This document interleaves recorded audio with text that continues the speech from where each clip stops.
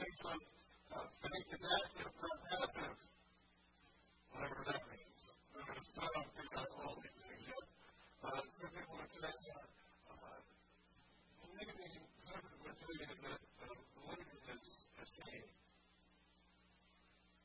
If we would say seeing is believing. I'm going to give Robert Schuller, he likes to turn it around. Believing is seeing.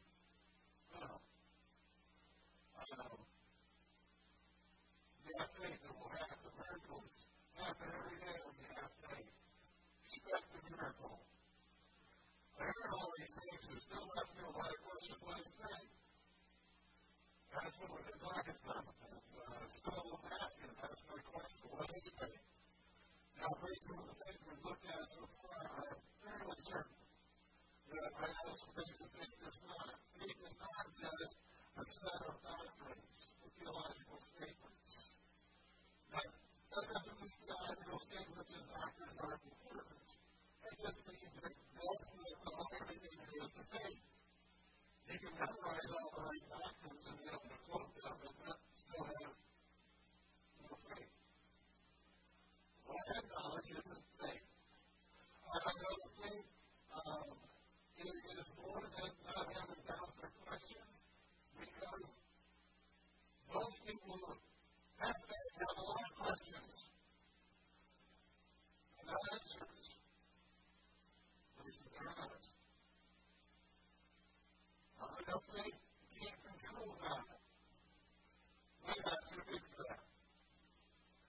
It's not all about it. It doesn't mean that you're walking around.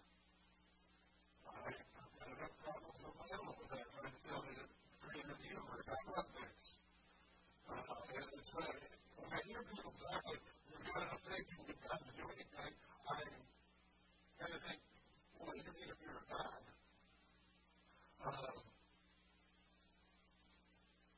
And I know that faith is more than just having some kind of feeling about who Jesus is. It's true, we're not having some kind of feeling or some kind of response to who Jesus is, but that's not all there is to faith. And if we look at these things this last few weeks, I've noticed that faith can change the course of our lives. But we need to know what real faith is in order to receive those blessings of God, which is God. We talked about a Roman soldier whose servant was sick. We talked about a woman in incurable disease. We talked about a mom and a dad whose 12-year-old daughter was sick and died. We talked about a father. His son was having a seizure. But believe Jesus could help him when he was still struggling with a lot of problems. And if you look at those stories, faith is multifaceted. There's got a lot of sides to it. If you think you can do everything under one thing, you've made a mistake, in my opinion. I was going to say my humble opinion, but I'm going to tell you I don't have very many humble opinions. So, in my opinion, faith is multifaceted. But the words and actions of the people who are looking at it reveals that faith is a belief in and a trust in and a loyalty to Jesus. That there's more to it than just saying I know the right things or I feel the right things or I'm doing the right things. That those all go together. Now, it's not what the Bible has to say. There's one chapter in the Bible that has a lot to say about faith. It's Hebrews chapter 11. It's found on page 1191 in the Blue Bible here in the book of Acts. I think this is all the faith chapter. Not because there are no other chapters that talk about faith, but this one, the whole subject seems to be faith. And the faith of people throughout the history of God's people. The history up to the time of Jesus. One of the first things that this passage tells us is that faith in our Creator God is a certainty that is greater than our physical senses. Faith is a certainty that is greater than our physical senses. Now, for some people, that's easy. Just recently, one of my daughters went through a personality profile thing. Okay? My wife. You saw me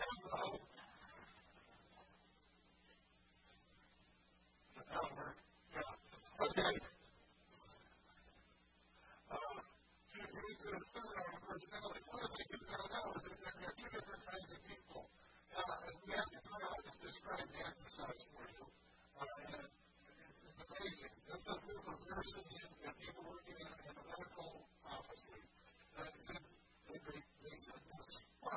describe a wheelchair. Well, my life group immediately came up with things like wheels, seat, handles, those types of things. And I came back to report. And there was another group in the room.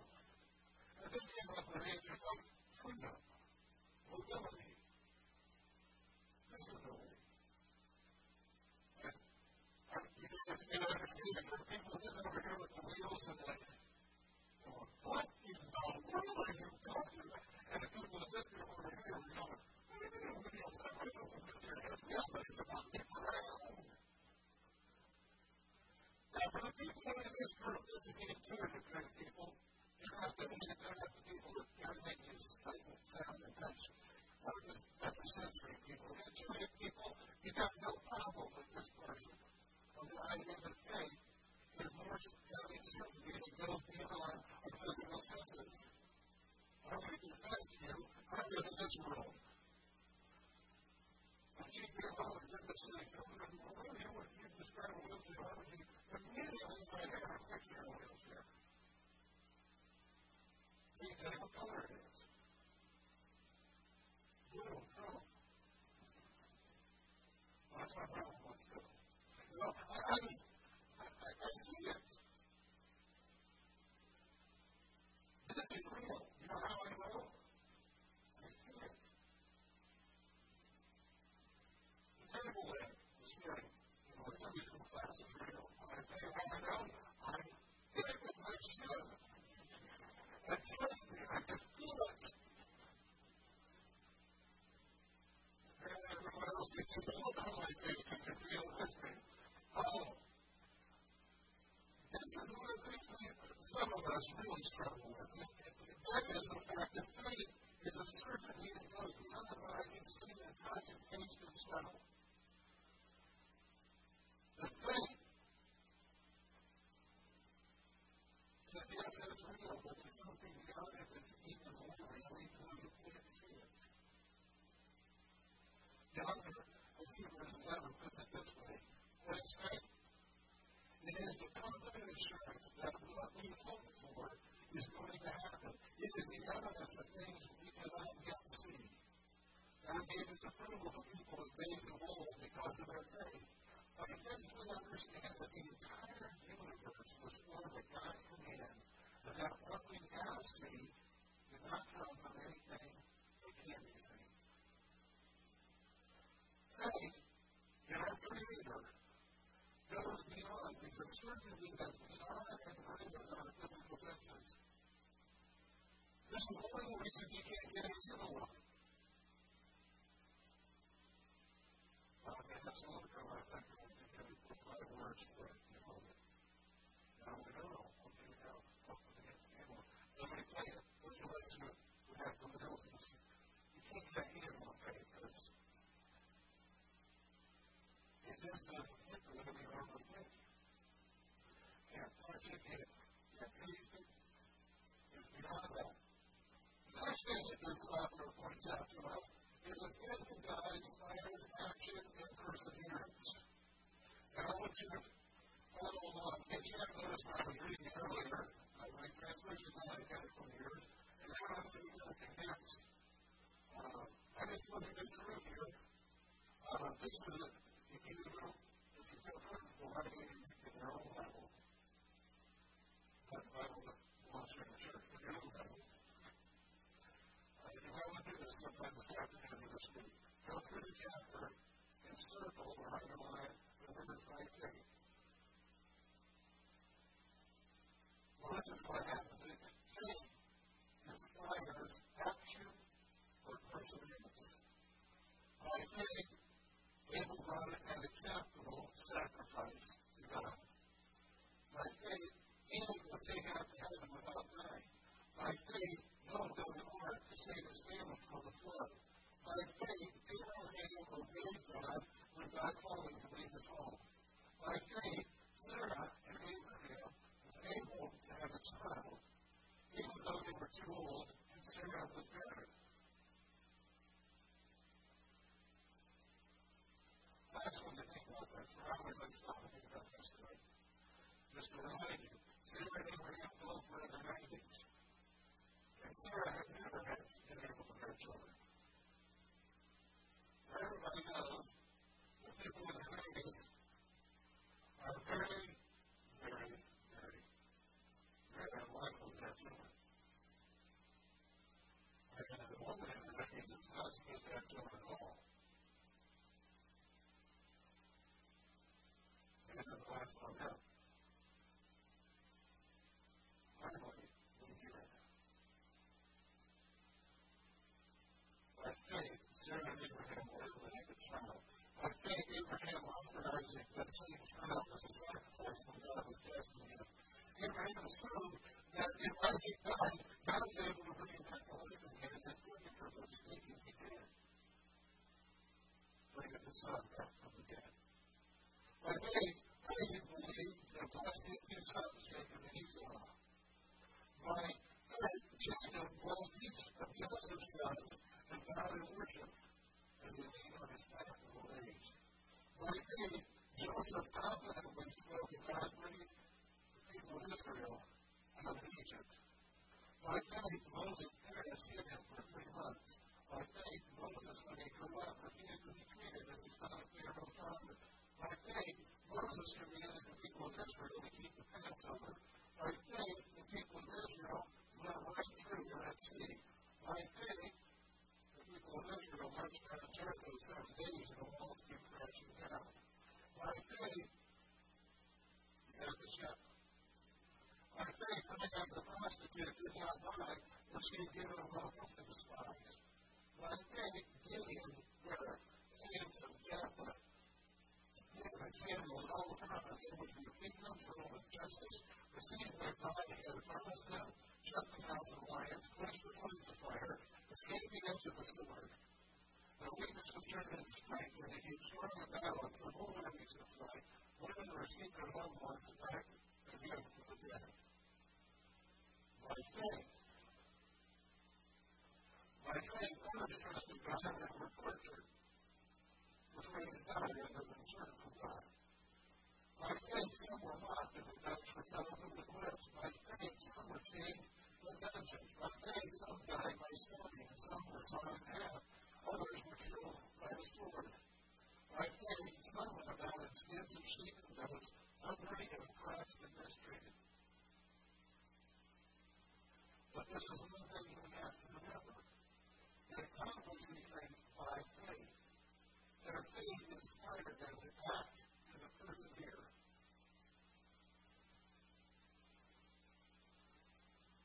Okay, I like it. Faith in our Creator gives us a certainty that goes beyond our physical senses. Faith inspires action and perseverance. And the third thing I want to point out is that faith receives God's reward. Sometimes immediately, sometimes in the future, but always at just the right time. Always on time. The Bible is very clear. The Lord was talking about King Jesus and they looked sure to tell. All you have to do is just do the commandment. You will be well. Jesus gave him the commandment. Immediately he received what he was asking for. Go to the other extreme, Abraham and Sarah, where we talked about that. These guys have been married for a very, very, very long time. Probably since they were teenagers. Possible they celebrated their 75th, which 80th anniversary. I think they had a baby shower.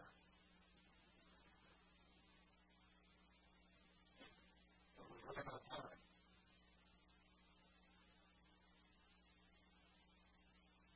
As the author reminds us of several things as we go through this chapter. The first one is a very important principle for us to understand. It is impossible, it says in verse 7, it is impossible to please God without faith.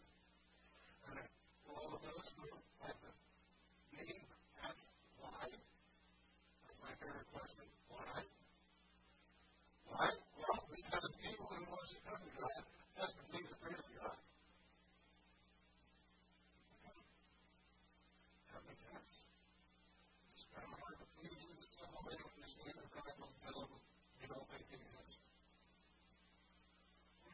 where their act is at the end of this. Anyone ever had to look at that teeth? Don't raise your hand, just think about it. Have somebody ever just ignore your existence? Well, the Lord, God finds out unclean, just me. He says, please, you have to believe that I exist. And secondly, that you reward those who earnestly seek Him. And His promise over and over again through the Bible is, if you seek me, you will find me. That's the reward. God can tell us in Hebrews 11 that God gave His approval to people that are old because of their faith. They believed their trust and loyalty permeated their lives, and God enjoyed calling them His friends. These are my friends. However, Abraham, Sarah, Isaac, and Jacob, with all the rest of the Old Testament heroes, died without receiving everything that God had promised them. The Messiah still had not arrived. They saw it from a distance. They welcomed it. They longed for it. Moses chose to share the impression of God's people instead of enjoying the fleeting pleasures of sin. He thought it was better to suffer for the Messiah who hadn't even come yet than it would be to be born in Egypt. He was looking ahead to what God had in store. All of these people who were mentioned, he says, received God's approval because of their faith. Yet they did not receive all that God had promised. And God had better things in mind for us. So we all benefit from them. They can't receive the prize without us. Many Jewish heroes of faith waited to experience what we can receive immediately because of Jesus' death and resurrection. Our sins were covered, but now all of our sins are washed away. Their guilty consciences were stirred up at least annually, because every year they had to go out and make a sacrifice. And as they did, they were reminded of all the things they've ever done wrong. Those things never went away. They just get a little comfort, violent time. But now, all our guilty consciences are completely cleansed once and for all, because Jesus died for us before He forgives. It's gone. The guilt is relieved, released, taken away. They look forward to the relationship with God that we can enjoy now, because Jesus said His guilt over us. They look forward to all the things that God has promised that we can experience immediately because Jesus died on the cross, went out of the tomb, and sent His Holy Spirit. Now, if the ancient people of faith, Abraham, Isaac, and Jacob, and Sarah, and all those heroes from the past, if those people, by faith, continue following God, even though they knew they weren't going to receive everything, and even though their deathbed knew there was still good stuff to come, if they can keep on trusting God, then we can't. We can't do it. That's the conclusion of Operate in chapter 12, the first 3 verses. He says, we're surrounded by such a huge crowd of witnesses to the life of faith. Why we strip off every weight that slows us down, especially the sin that so easily hinders our progress. Let us run with endurance the race God has set before us, leading us by keeping our eyes on Jesus. On Him, from our faith and dependence, from start to finish. He was willing to die a shameful death on the cross because of the joy He knew would be His afterward. Now, He is sitting in the place of highest honor beside God's throne in heaven. Think about all He endured with sinful men to so terrible things to you, so that you won't become weary and give up.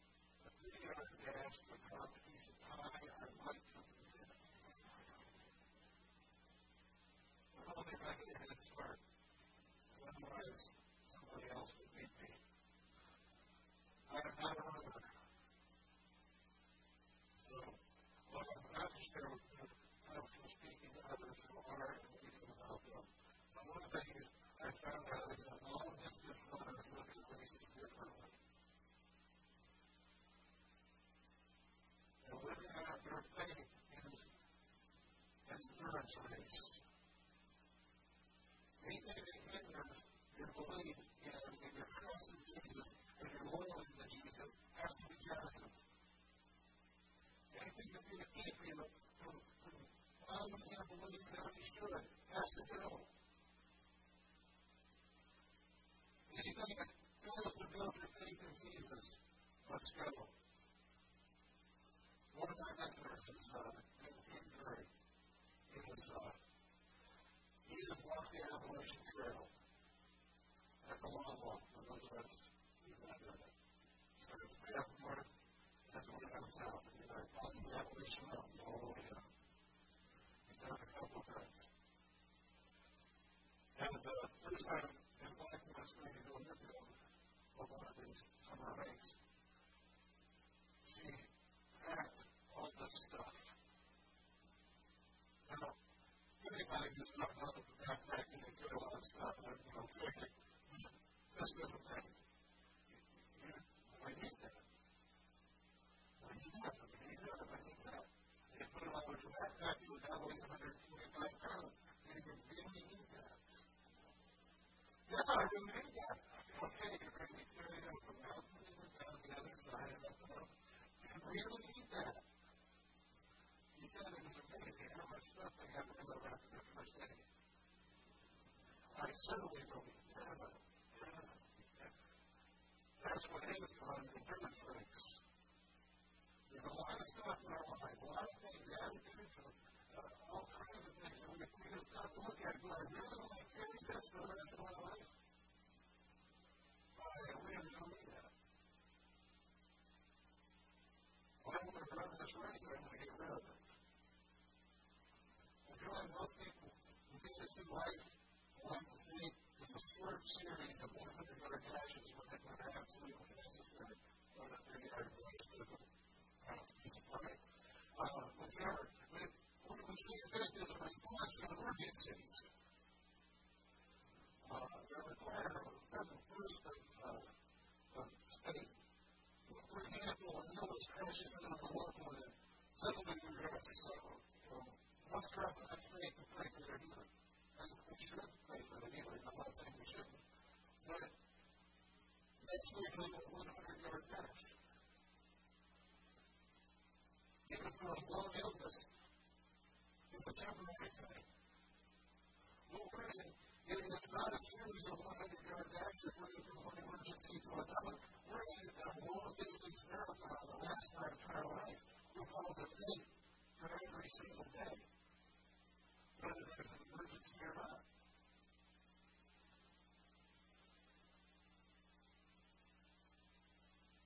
Faith is more than just for the crises. We've said we can have this feeling that we can handle the everyday stuff. These emergencies we can fight for. There's the benefits. We can't really handle the everyday stuff. We've been lying to ourselves. The life of faith is a lifelong marathon that calls you to believe in Jesus' power and his wisdom, to trust in his love and his character, as well as to follow him loyally, day in and day out, regardless of the circumstances and situations. So one of the first steps in faith is a shift of thinking, this shift from being faith for emergencies to faith for every single day of our life.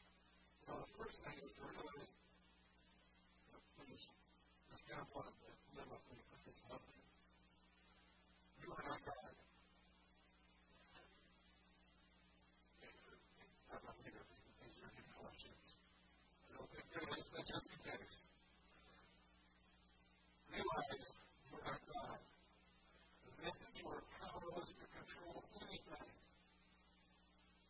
I used to think I could control just about everything. I'm a control freak. I'll just be honest with you. Never control freak.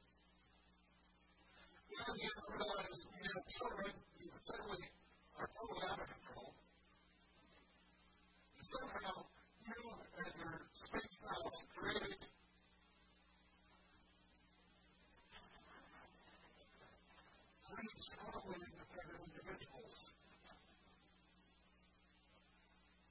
maybe tends to shape occasionally, but we're still only people that will do their own okay. You have to see it.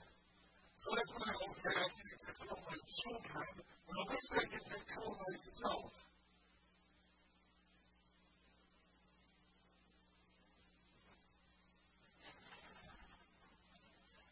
Yes.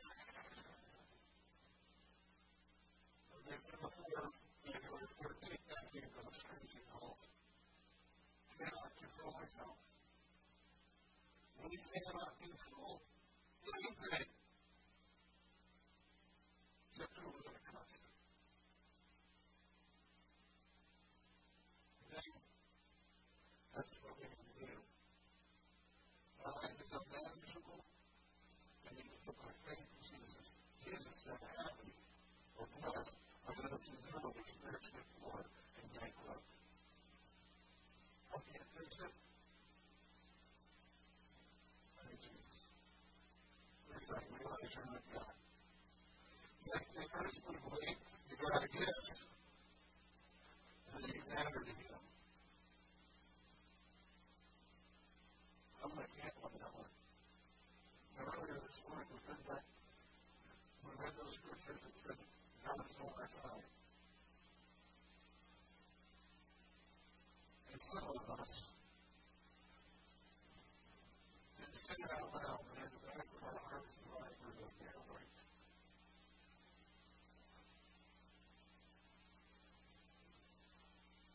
Whenever you bother with me, nobody else cares.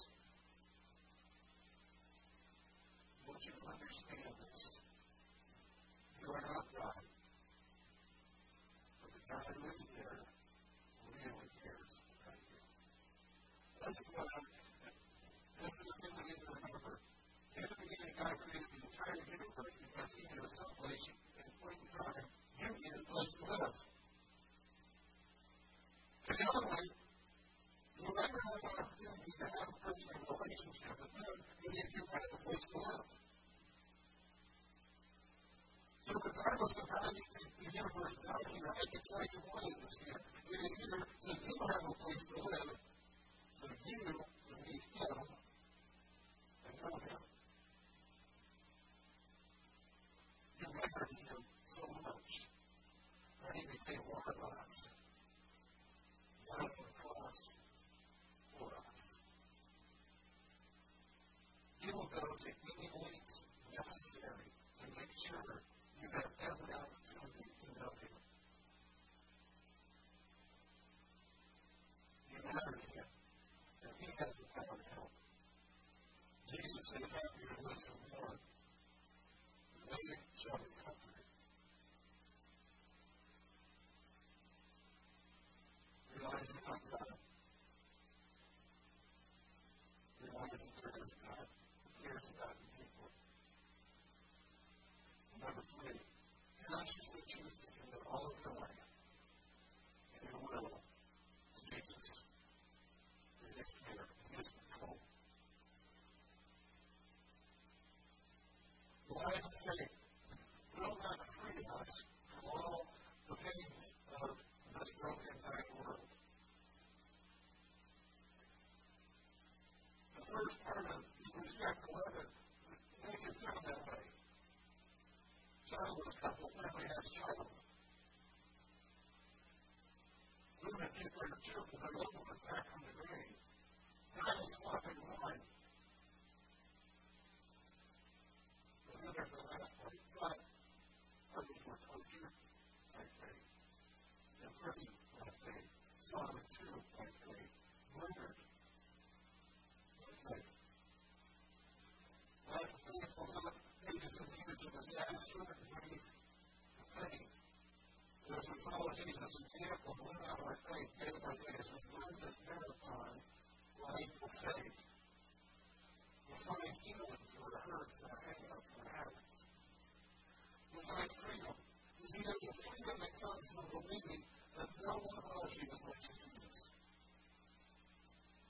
There's a freedom that comes from knowing that no one else can help you more than Jesus. There is freedom that comes from trusting Jesus' character, and knowing that there is no one kinder or no one more holy than Jesus is. There is a freedom that comes from loyalty and obedience to Jesus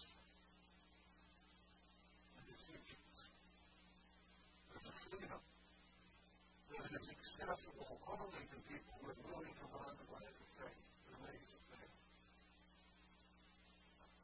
So the question this morning is, do you want that kind of freedom?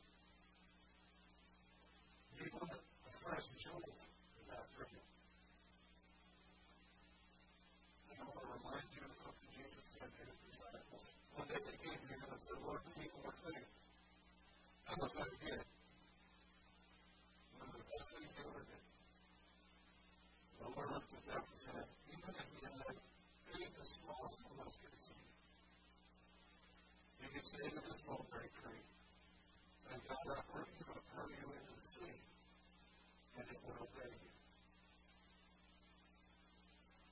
You know how? You've never seen a mustard seed. But they're really, really small.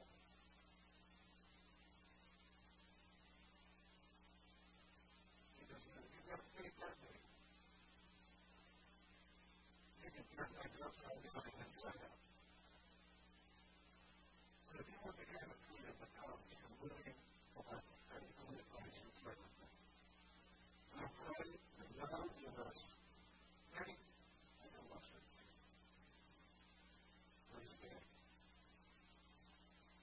Let's pray. Heavenly Father, we're going to come to you just like the disciples came to Jesus. We need more faith. And Jesus said, we've got faith the size of a mustard seed.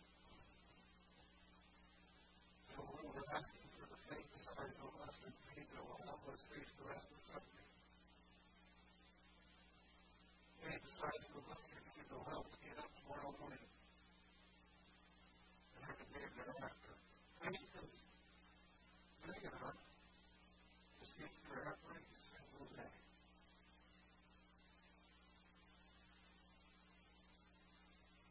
Faith is willing to surrender to you because you're the one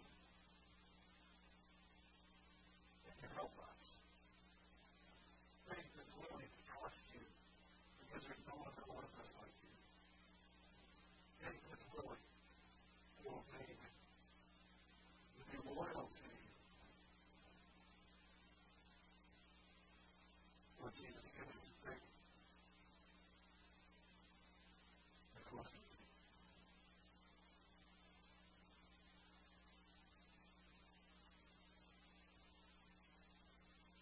I pray, Lord, God, as you work in us and through us, you're like that.